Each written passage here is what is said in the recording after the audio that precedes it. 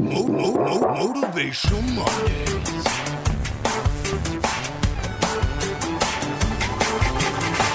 Motivational Mondays. Yes, I'm ready for this.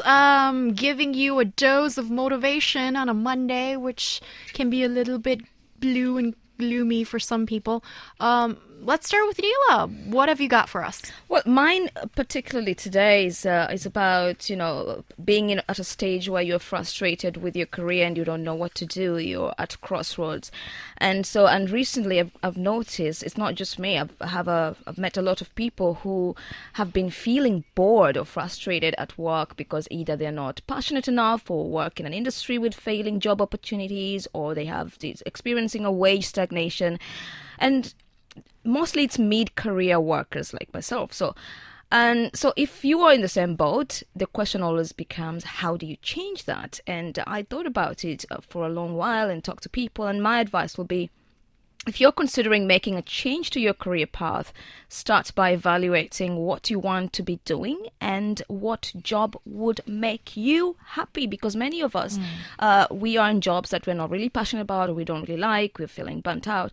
After all, like Leo Buscaglia, an author and motivational speaker, once said, change is in the result of all true learning. Change involves three things. First, a dissatisfaction with yourself. So if you're already feeling horrible about your job, congratulations, you've met the first step. The second step is to make a decision whether you want to change this particular situation you're in.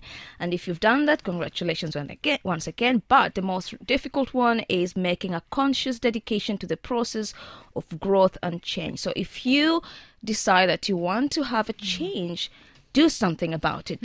Just don't sit there and think about it and get frustrated, because at the end of the day, time is not on your side.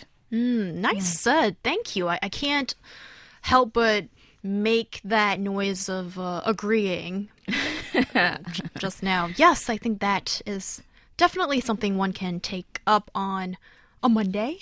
Change can happen today. Don't leave it to tomorrow. Yes. Yes, do it today. Do not procrastinate. Oh yeah, and that's a whole nother thing. Yeah.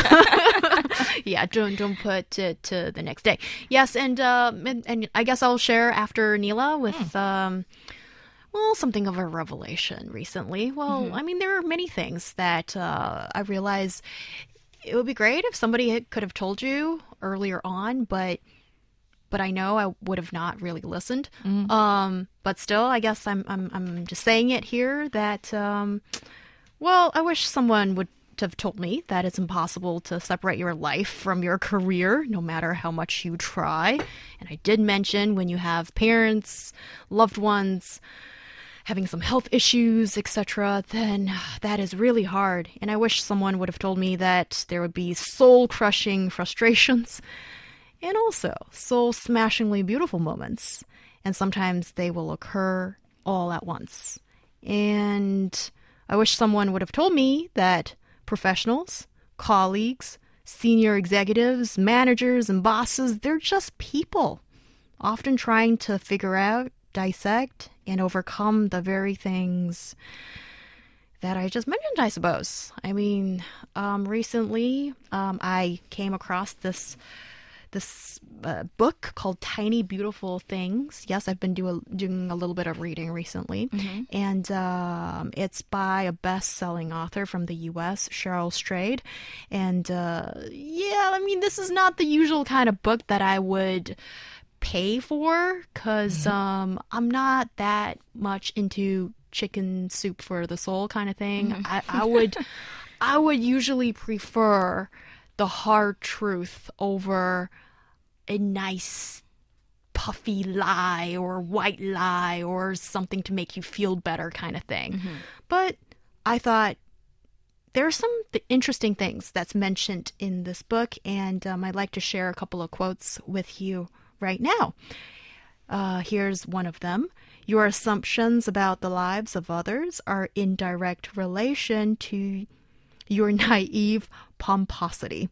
Many people you believe to be rich are not rich. Many people you think have it easy, worked hard for what they got. many people who seem to be gliding right along have suffered and are actually suffering. So you don't have the right to the cards you believe you should have been dealt. You have an obligation to play the hell out of the ones you are holding. Yeah, nobody's gonna do your life for you, so let's just do it ourselves. And somehow I thought those words grabbed me, and it motivated me in the sense that there are so many things that we assume to be the way it is. Yeah. But actually, it's so not true. And I realized that, yeah, everybody's fighting that battle you know nothing about. So be kind to one another. Somebody said this, and I'm quoting from her again. But certainly, yes, today's the day to chase after your dreams, to make that change. So that's all I want to share. And Huang Shen, you have a couple more minutes. Sorry, I took up a bit more time today. Yeah, so recently I watched a movie called A Private War, and the female figure in this movie inspired me a lot. And I chose a quote from her, who is Marie Colvin. And the quote is, "Be passionate and be involved in what you believe in, and do it as thoroughly and honestly and fearlessly as you can." So for people who are not familiar with Marie Colvin, and she was a war reporter who tragically paid the ultimate price of following her calling. So she was killed while covering the war of the city of Homs in Syria in 2012. And before that, she covered all major conflicts in various regions around the world. And she wore her famous eye patch. Oh, yes. Because she lost her eye due to a blast that happened in Sri Lanka, where she was reporting on a conflict. So people may argue that why one correspondent gave all, including her life, to report the horrors of war, and professionalism or being passionate about your work, is there a fine line between the two? I like her story because I think from her personal experience, it told us no matter what you do or how meaningless you think your job is, professionalism is important. Everything you do make at least a small change in the world. So when small changes add up, the impact can be quite impressive. That's why I love this person. I think she's a very inspirational female figure for me, and I would like to read more of her books. She definitely, resonates with exactly what I was saying. She's definitely represents that doing something that you really love, and because people would ask why wouldn't she stop when going through these war zones and places, but she did this because she loved it. So she basically died probably happy, happy in quotes, doing whatever she wanted to do in life. So basically she had already accomplished that goal she really wanted in life. Tragically, she lost her life. We would have loved to still have her around. So at the end of the day, make sure you're doing what you really passionately love. Yeah, and passion can really take us so far, it feels. And yes, work gives... I don't know if I like this, but work does give people a sense of purpose.